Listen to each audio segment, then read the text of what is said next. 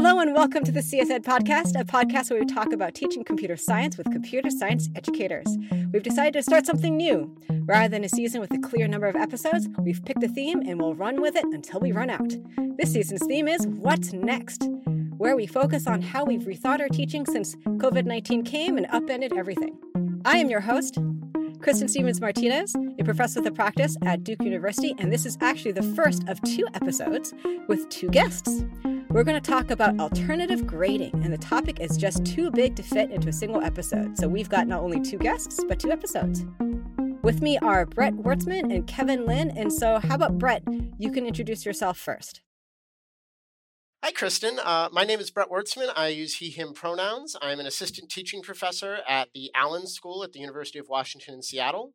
My primary focus is on teaching our large CS1 course, SE142, that has anywhere between 400 and 1,000 students per quarter, depending on the quarter. I'm also involved in a lot of our CS teacher training, CS pedagogy, and kind of practical CS education efforts that we're just starting to develop here.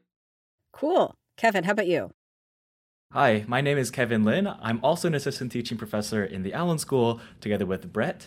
And my interests are thinking about instructional innovation in the follow-up course to what Brett just mentioned teaching. So I have taught CSE 143 before, as well as some of the follow-up courses to that. So you can think of it as like basic data structures, as well as some data programming. So thinking about data science courses and machine learning courses as well. My interests are focused mostly around thinking about how can we actually design our classrooms so that they're more supportive of our diverse students, and what does that actually mean to create classroom spaces that not only just enable students to be in the classroom, but also to allow them to really to thrive.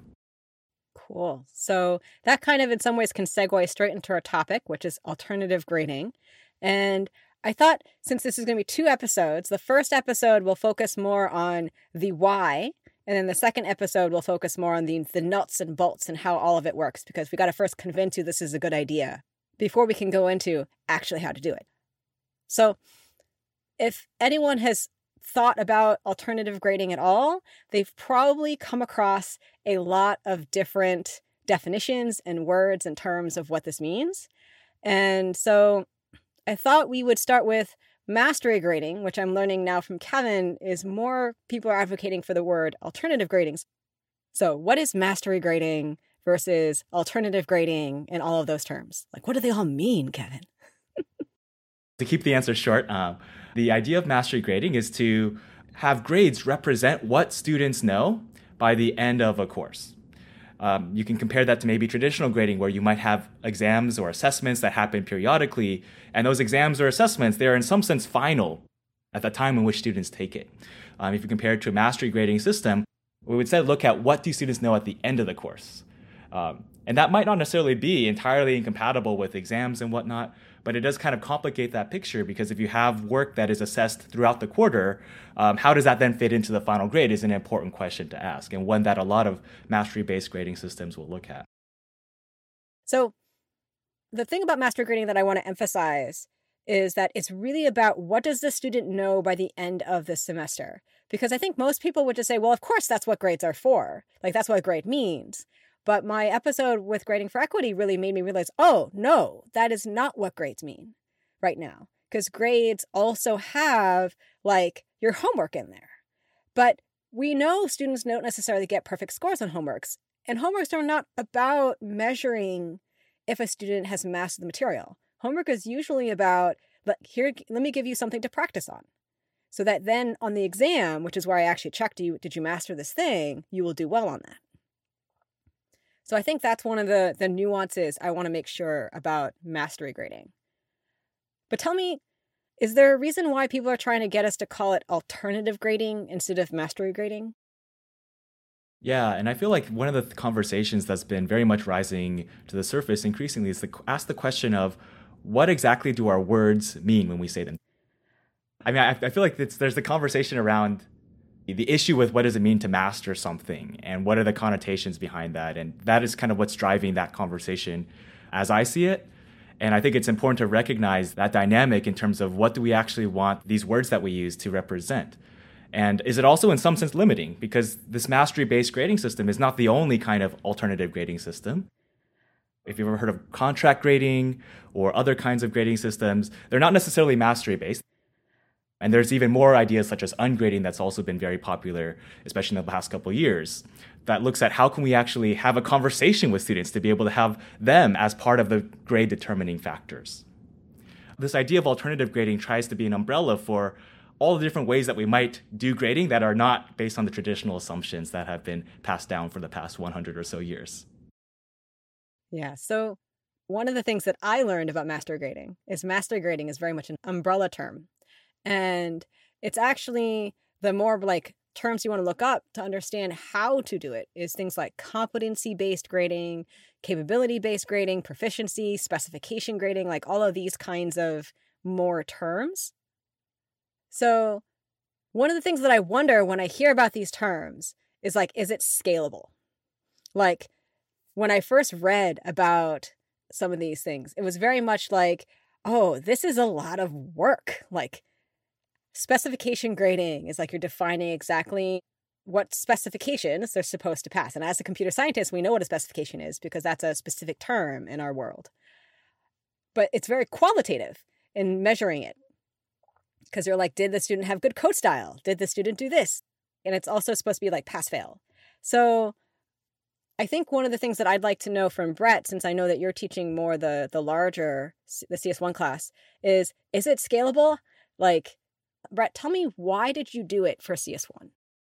Well, the short answer is because I teach CS1 and this is something I wanted to do. And so it was an easy way to do it. But more to your point, someone once said to me, scale is inherently equity eroding. And that line has stuck with me for years here because it really kind of gets at the problems we have when we start to teach at scale, where we have to take shortcuts. Because if we scale the workload per student linearly, then we very quickly get to a point where it's untenable, even with large course staffs. Like when I teach 1,000 students, I have 50 to 55 TAs, plus some additional support staff or part-time TAs or other people. So I'm basically running a medium-sized company when I teach this large course. And we still have workload problems we have to be aware of. So like dealing with keeping up with workload, both for me as an individual instructor and for my TAs, and absolutely for anybody who isn't as fortunate as I am to be able to have 55 TAs when I teach 1,000 students, is a very important thing. But I think, it is scalable. You're going to have to make compromises, and the key is to be very deliberate in the compromises we make and make sure that the compromises we make are focused in the areas that we are comfortable making changes and giving things up, and then being very transparent with our students about why we've made these choices, and that sometimes they are purely the result of scale. So one thing I have started telling my students every quarter is, in an ideal world, I would assess you, the student. I would assess your mastery, your understanding. At the scale that we work, I simply can't do that. The way we directly assess mastery is probably through something like an oral exam or through a conversation, some sort of synchronous one-on-one or very few-to-one interaction where we can really dig in on the student's understanding of things. And that's just not feasible at this size, even with an army of TAs. So what we have to do is we have to assess the student's work as a proxy for their mastery or their understanding. And that comes with certain trade-offs. It means that there are many different reasons where the work and the underlying mastery might be misaligned, where the work might not be a true representation of the student's mastery. And so what we do is, number one, I try to be very transparent with students about this and make it clear to them up front, your work might not directly reflect your mastery. It is your responsibility to do everything you can to make your work as clear a reflection of your mastery as you can. And it is my responsibility to give you the resources and the structure necessary to make that possible. It's not going to be perfect, but we can do the best we can with it. And then the second thing we do, and going with that responsibility that I as the instructor and the rest of my course staff has, is we make sure that there are not systems or structures or rules that are going to get in the way of students making their work be the best reflection of their mastery as we can. And again, we can't eliminate all of them, but we can remove as many of those barriers as possible. Kevin talked about with mastery grading, it's about mastery at the end of the course. So when we get to the mechanics, we'll talk about resubmissions being a key part of our system here. And that's about making sure that the fact that a student had a particularly busy week, or a student had an unexpected emergency pop up, or a student had their computer die, or any of these myriad things that always affect all of us in life and that would impact a student's ability to put forth their best work, does not have a major impact on their grade because we allow them to produce work that reflects their mastery in spite of all those interruptions. So I really try to think about it in terms of framing it with that work as a proxy for mastery and realizing that that's imperfect, but then working to remove or limit as many of those imperfections as we can.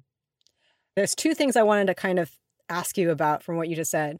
The first is, I think it's interesting and important that you do student buy-in, like that you spend the extra time to convince the students that what you're doing makes sense. And I'm wondering, how much do they believe you? And how much effort you have to go into to get them to believe you? Because I'm sure like some of them are never going to believe you, but like how many are you able to like get there? And how much effort does it take to get the students there? So we're working on collecting some data on this. We've asked some questions. Kevin and I and a couple other instructors have run versions of our system for 3 quarters now across several different courses. So we're starting to get to a volume of data that we can actually work with. So far, based on the results we've looked at in a very kind of informal, anecdotal sort of way, it looks like we largely have buy-in, but it's not clear yet what that buy-in looks like. So, for example, we have very clear data that indicates students understand and appreciate the concept of resubmissions, which is kind of obvious, right? Like students like the chance to get another opportunity at their work if they mess something up. That's not terribly surprising, but it's good to see that it's there. We're seeing some data in our responses and our evaluations that indicate all the time we've spent talking about we're focused on mastery. This is not an optimization problem. We really want this to be a learning process. Learning is ongoing. You're not going to get it right the first time. Like all of these principles that we embed in this system, that we build these systems on, there seems to be evidence that for at least a decent majority of our students, that's getting through. And in their responses, they're saying things that are grounded in those same sort of principles. And so it seems like, at minimum, we've convinced them enough to echo back to us the things that we have told them we believe. We're starting to do some more like directed interviews and one-on-one conversations to get a sense of whether this is deeply ingrained in the students or whether we still need to go there. So we're getting there. It seems pretty good. There are certainly some students who don't get it. And one of the things that always comes up, particularly around the end of the quarter, which we just dealt with, we just ended our spring quarter last week, so we're kind of dealing with the fallout from this right now. There is a subset of students who at the end of the term, they look back and they decide that if we had used a more traditional grading system, they would have gotten a better grade, and therefore our grading system is wrong or unfair or other such things. And so one of the things that I'm spending a lot of time thinking about going forward for next year is any grading system is going to be more advantageous for certain subsets of students and less advantageous for other subsets of students. And our key is trying to think critically about which students we are advantaging and disadvantaging and why, and making sure we're okay with that. And so one of the things I'm thinking about is how can we communicate this better to students and get them to understand, right? Like this is a better system, we think, because it is more equitable. It gives you more agency over your final grade. It is more challenging for a lot of students to understand because it's unfamiliar. Students call it opaque. I think it is no more opaque than any previous grading system. It's just that they don't know how to work with it yet, which, like, fair. We have the responsibility of teaching them and training them and helping them understand how to evaluate their own progress in this system, and we have work to do there.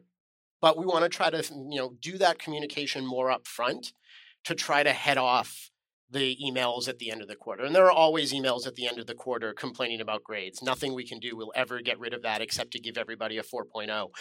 But we can try to make sure that we're being as clear as possible up front about what we're doing and why and how, So at least students can't claim to be surprised. They may be unhappy and they may need some help understanding why we went with this system rather than another one, but at least they can't claim to be caught off guard that this is how it ended up working out. Something that Brett, you brought up earlier that really, I think, resonated with me, that was a concern that was kind of bubbling in my heart as we were having this conversation, was this attention to student demographics and who are we actually serving when we make a change, and thinking very carefully about who are we designing for, basically, in our classrooms. And I think just something that's been coming to mind for me is that grading is just one component of a set of practices that you have and that you might consider like your pedagogy. How do you teach, right?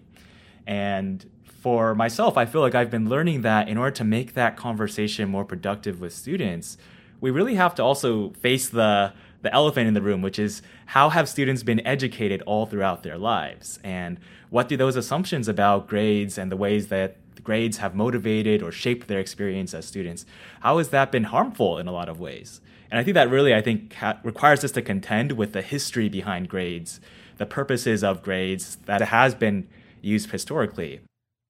You can sort out who has more economic value to society. And we still have these kind of narratives around producing students for the purpose of economic value.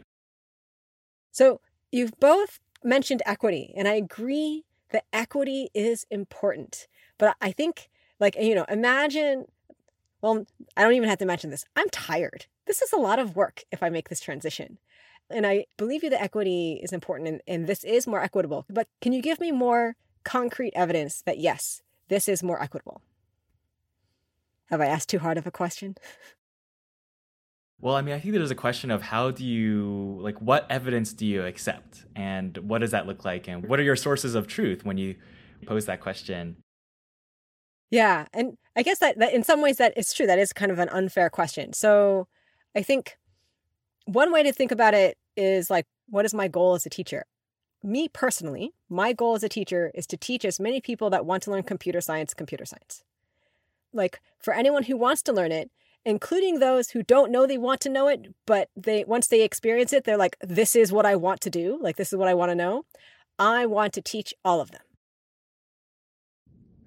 That's really interesting. Actually, I feel like I have a slightly different take, which is that I am actually trying to design computer science education for students who are not already in my classroom. The students who are not even on our radars because they're taking American ethnic studies. They're taking all these other courses that are much more diverse and broad than how we've already kind of construed ourselves in computer science to focus on this narrow strip of particular topics that historically we've deemed as been important. Because I think kind of thinking about who participates in computer science is such an important question that, and this is maybe a little bit almost kind of sidestepping your original question of thinking about evidence, but I feel like, for my overall goals to think about how can we even change the culture of computing and the question of who takes computing, because it's so deeply, designing for the equity practices that we have here, it's tricky because it's we can certainly talk to the people who are already taking our courses, but being at UW, most of our students are still from the majority dominant groups in computer science. And I think there's a question of who do you listen to that we've been talking about too, about how do we design these practices, how do we think about them, how do we evaluate them? And those are big questions that are going to be tied to who is involved in this project that we're undertaking. So I've totally sidestepped your question, but I think there's a bigger set of questions around that. I think it partially reveals probably some of my biases.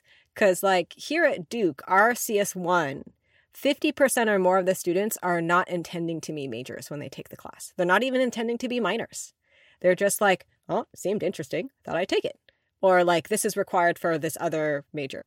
And then on top of that, my road to computer science was, I feel very much luck and a fluke, because my parents moved from one state to another.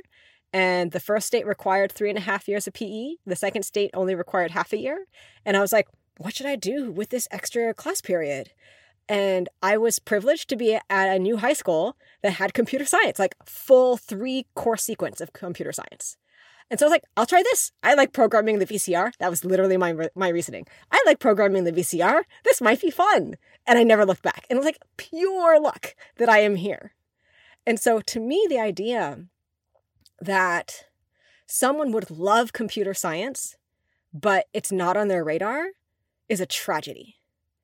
And so I think our views are compatible, Kevin, in the sense of like, I also want to create a class that person would at least by chance would show up and like it here. Though I haven't gone far enough to think about like, how do I get that person where computer science is not even on their radar into my classroom? Like, I haven't gotten there yet. Like, my goal first is to make it like, I would like it to be enjoyable for them here before I actually try and get them into the classroom. That doesn't answer the equity question though. Well, I think you've got the right order of operations there, Kristen. Like, I agree that let's make sure the students that are in our classroom are having a good experience, because it would be counterproductive for us to focus on recruitment is the word I'm going to use. I don't love that as the word for this, but close enough, right? Like, it would be dangerous and in fact counterproductive for us to focus on recruitment while we still have toxic classroom environments, because we're going to go out there to all of these minoritized or marginalized or underserved population. We're going to say, computer science is great. We have this place for you. We would love for you to be part of it. Come join us and you'll see how wonderful it is. And they come to our classes and they have an absolutely miserable experience. And that's not only is that going to turn off those students, it's going to turn off all of their friends and siblings and family members and community members and basically everybody they know who they go back to and talk about, yeah, they told me to come take CS, but I hated it. And so I'm never doing it again. And I really wouldn't do it if I were you either.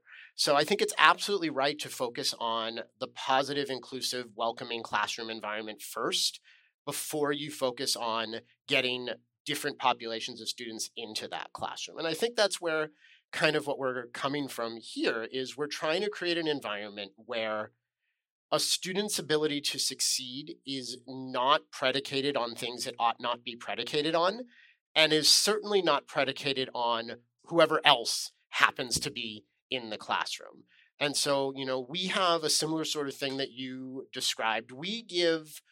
I might have this number wrong, but I want to say we give something like 400 undergraduate degrees a year in computer science. So that's about, multiply that by 4-ish, 1,600-ish is about the size of our major.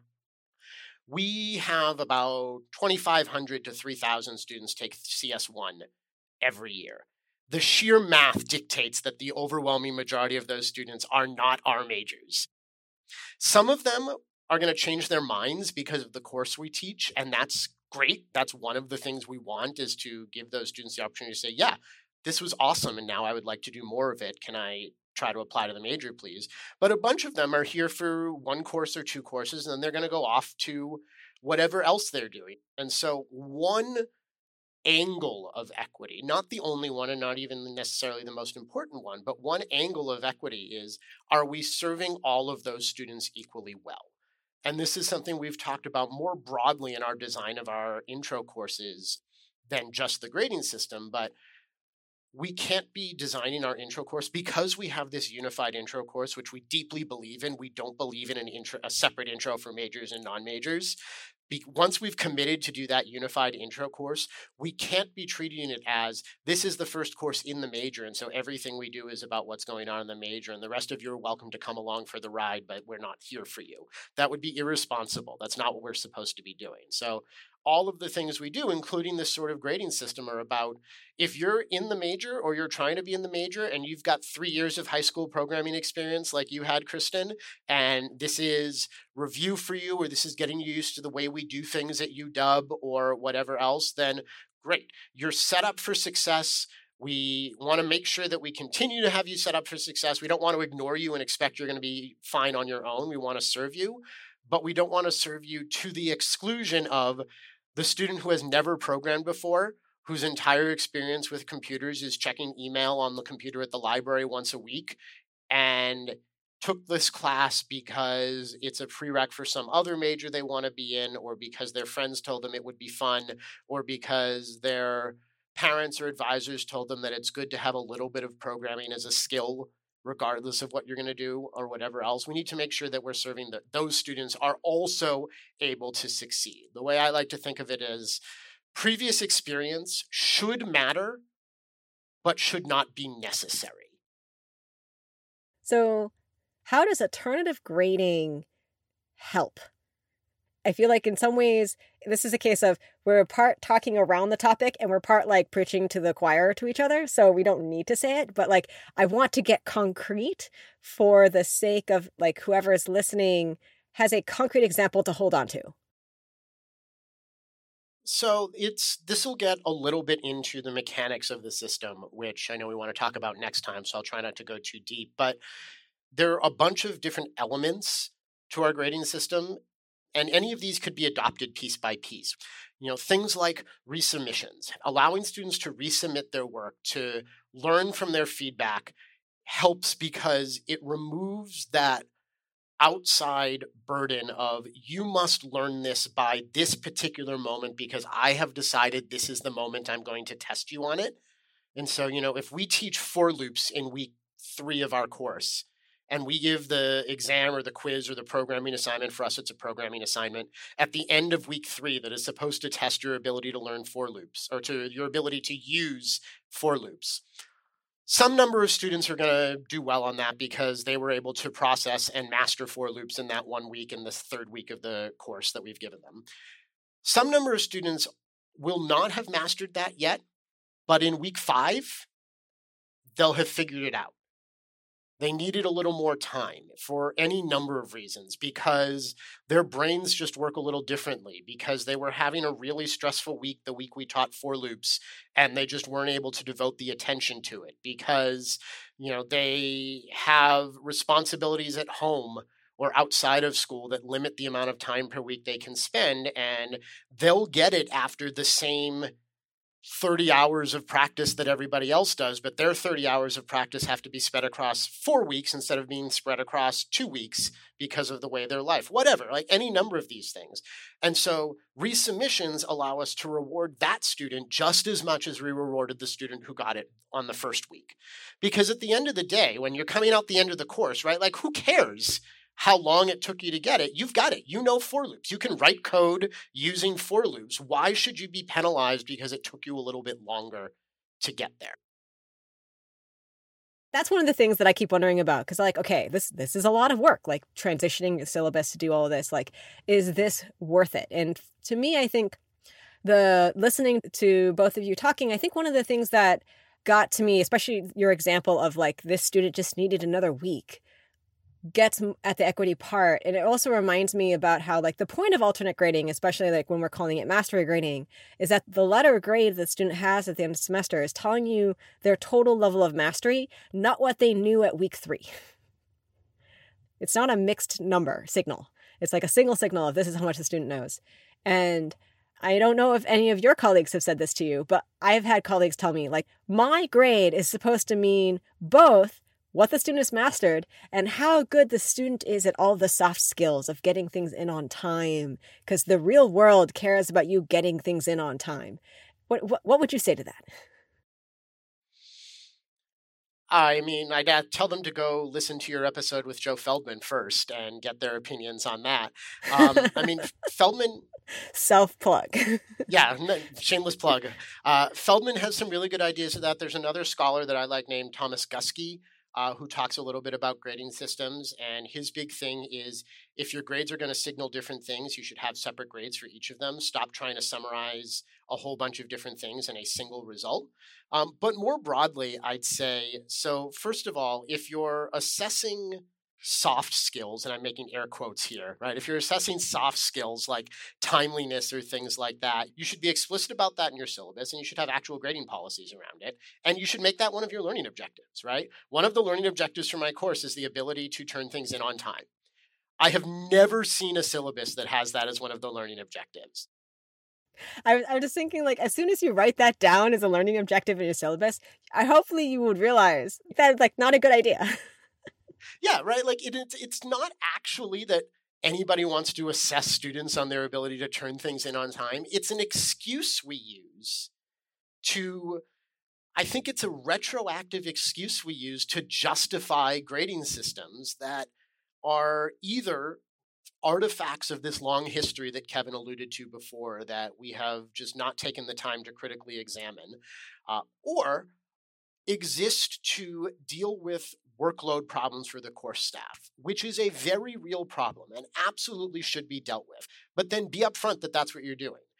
Students won't like it, and there are equity problems with that, but at least we're owning what we're doing there, and now we're having the right conversation, right? We're no longer pretending that turning things in on time is some vital life skill, which, by the way, other people have made this argument. This is not my unique argument, but in the real world, if you're going to be late with something, you go to your boss and you say, hey, boss, I'm sorry, something came up. I'm going to be a day or two late with this. And the overwhelming majority of the time, they go, okay, like, great, just get it. Let me know when it's done. Let me know how I can help. So this notion that deadlines are sacred is a little bit overblown to begin with, in my opinion.